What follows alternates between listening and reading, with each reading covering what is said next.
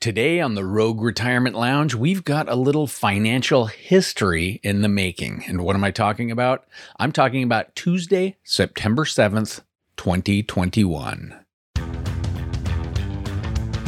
Welcome to the podcast where entrepreneurs go to learn about alternative retirement investing strategies and structures and all things related to planning a successful, prosperous retirement. If you're self-employed, if you're a gig worker or solopreneur, you've come to the right place to learn how to retire wealthier, retire sooner, and retire happier. This is the Rogue Retirement Lounge. Okay, so I've mentioned it before, but just in case you haven't heard, tomorrow, September 7th, 2021, El Salvador will make Bitcoin a legal currency. El Salvador is going to be the first nation on planet Earth to do so. Now, to me, this is amazing, and I'm going to give you some more info on just how they're doing the rollout and what it's going to look like. But first, I want to give you some of the negative feedback that the government is getting from some of the population. Everyone who follows cryptocurrencies has been so excited about this launch. Nobody's been talking about how real El Salvadorans are reacting. So I think it's worth noting. Now, I don't know how much time you've spent in Latin America. I've spent time in various places in Mexico, and I've been to Peru, but that's it for me. So I've never been in Central America. But I can tell you this, in the majority of Latin American countries, they rely heavily on cash, okay? It's not like here where even the smallest coffee shops have card readers and you can go into 7-Eleven and buy a 50-cent pack of gum with your credit card. That said, what do you do if you're running a business in a place where most people use cash and then the government announces that they're going to make Bitcoin legal tender and that you have to be able to accept it? Add that to the fact that overall technical sophistication might not be as high in El Salvador as in more developed countries, and you've got potentially a recipe for confusion. Okay, so first off, most people don't even really know exactly where El Salvador is. So at the southern border of Mexico, you've got Guatemala to the west and Belize kind of to the east. And then southeast of Guatemala, you've got El Salvador on the Pacific coast, and you've got Honduras on the Caribbean. Below that, you've got Costa Rica, and finally below Costa Rica, you've got Panama. Anyway, El Salvador is a small country, very small. It's got a population of about 6.5 million people. It's a poor country, and I'm guessing that your average El Salvadoran uses cash for most of their purchases. And they've been on the US dollar since 2001, okay?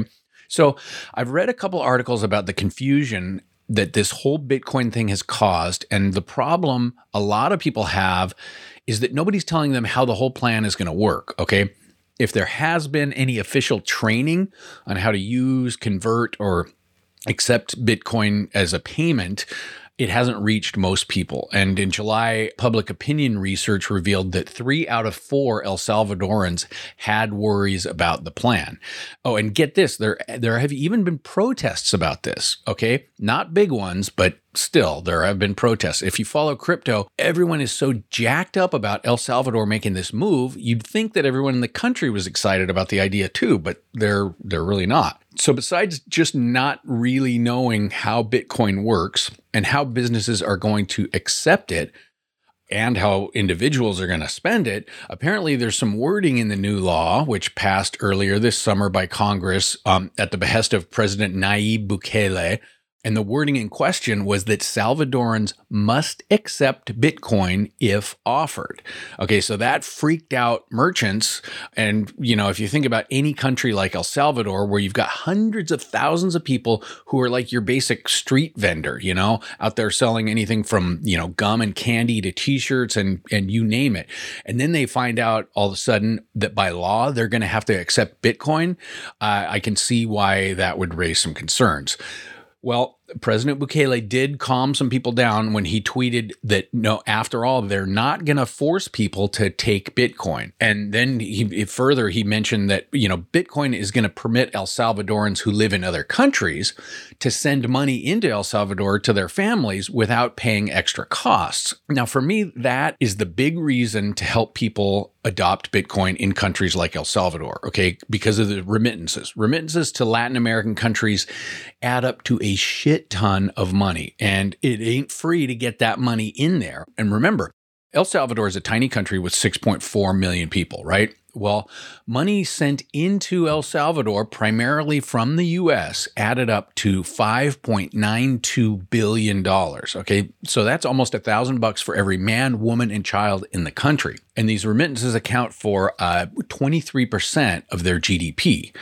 So right now, I just checked this, and I went to the Western Union website. And if you walked into a location here in Oregon, handed them $500 in cash to send back to El Salvador, they're going to charge you a 1.6% fee to send that money to a Western Union location where someone could pick up the cash. And if you wanted to pay online, it could cost you up to $25 if you use a credit card, and 2% if you sent the funds from your checking account. Anyway, so the fees aren't terrible. I thought they would be a lot worse than that. But if you could send home money via Bitcoin on the Lightning Network, you could do it almost for free. Okay. So I think that's where the people are going to start adopting this right off the bat, because once you've got your Lightning wallet on your phone and your family back home has theirs up and running on their phone, you won't have to deal with Western Union anymore, and it'll make transfers pretty seamless. Now, to give people incentive to get on board with Bitcoin, the government of El Salvador has put together a $150 million fund to give people Bitcoin. So citizens who download the government's new digital wallet that they're going to use, which is called Chivo, CHIVO, and once they download it and put their ID in it, they'll get $30 worth of Bitcoin. And so get this. Okay, another thing. I'm excited about this. So there's a movement on Reddit, also on Twitter, but people all over the world are getting on board with the idea of buying $30 worth of Bitcoin on Tuesday the 7th to commemorate El Salvador's new law and basically work in solidarity with our friends in El Salvador on Bitcoin adoption. I love that. I think it'll be cool to see what happens. And I think it'll also be cool to see what kind of effect that has on the price. As of right now, actually, let me real quick look it up. As of this morning, Bitcoin was over $51,000. So it's definitely going to be interesting tomorrow to see, how this ends up affecting the price. Anyway, there's a lot more to the El Salvador story, but I would encourage you to do your own research on it. This is an interesting time in the history of El Salvador, and under Bukele, that country is kind of hoping to be on the forefront of the crypto movement. Bukele has tweeted about the fact that there's no property tax in El Salvador. There'll be no capital gains on Bitcoin, since it'll be a legal currency rather than a security.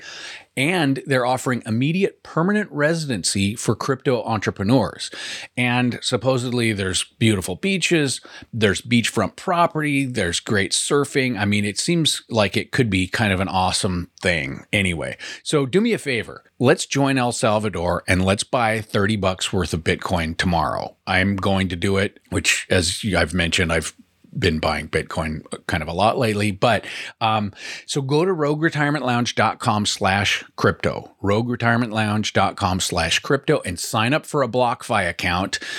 You'll end up getting up to $250 in free crypto just for getting started, and then buy yourself an extra $30 worth to show your support for El Salvador. So once again, that's Rogue, ROGUE, rogueretirementlounge.com/crypto.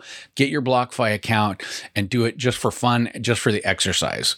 And, I don't make predictions about where Bitcoin is going. Okay. And I never trust those Bitcoin bulls. I'm on some mailing lists, and even if they've got these Elliott wave charts that prove it, these guys that say that we're heading for 100,000 by year end and $500,000 Bitcoin by 2024, I don't believe them, because it's all wishful talking.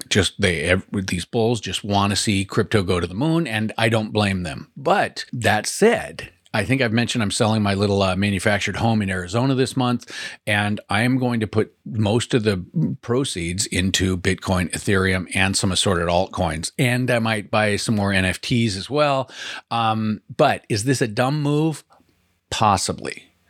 But I do believe that by the time I retire, which is coming up in 6 years, 8 months, and about 27 days, Bitcoin will be sitting comfortably at somewhere north of $500,000 US. Okay, so if I throw in 100 grand or so next month, when Bitcoin will be maybe at 60K, I'm comfortable in the belief that 100 grand is going to turn into $1 million or so by the time I retire.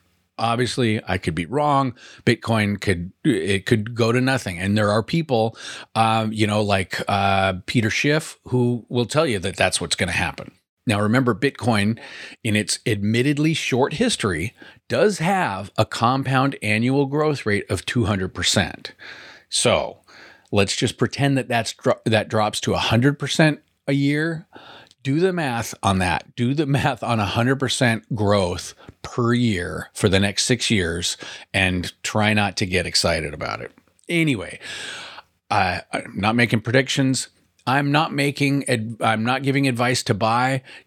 I'm just saying it would be fun to support El Salvador and do that $30 crypto buy. So go to rogueretirementlounge.com/crypto, get yourself a BlockFi account, send me an email after you've bought that $30 worth of Bitcoin, and watch El Salvador.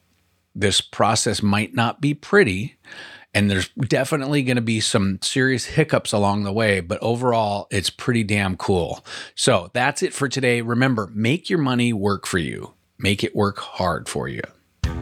Nothing in this podcast is meant to be financial, legal, or tax advice. Though there's some kick-ass information here, it's for informational purposes only. Take control of your retirement planning, but get professional counsel if you need tax, legal, or financial advice. For more content like this, join my mailing list at rogueretirementlounge.com. And if you have questions about retirement investing, entrepreneurship, business, or anything else, my email address is matt@rogueretirementlounge.com.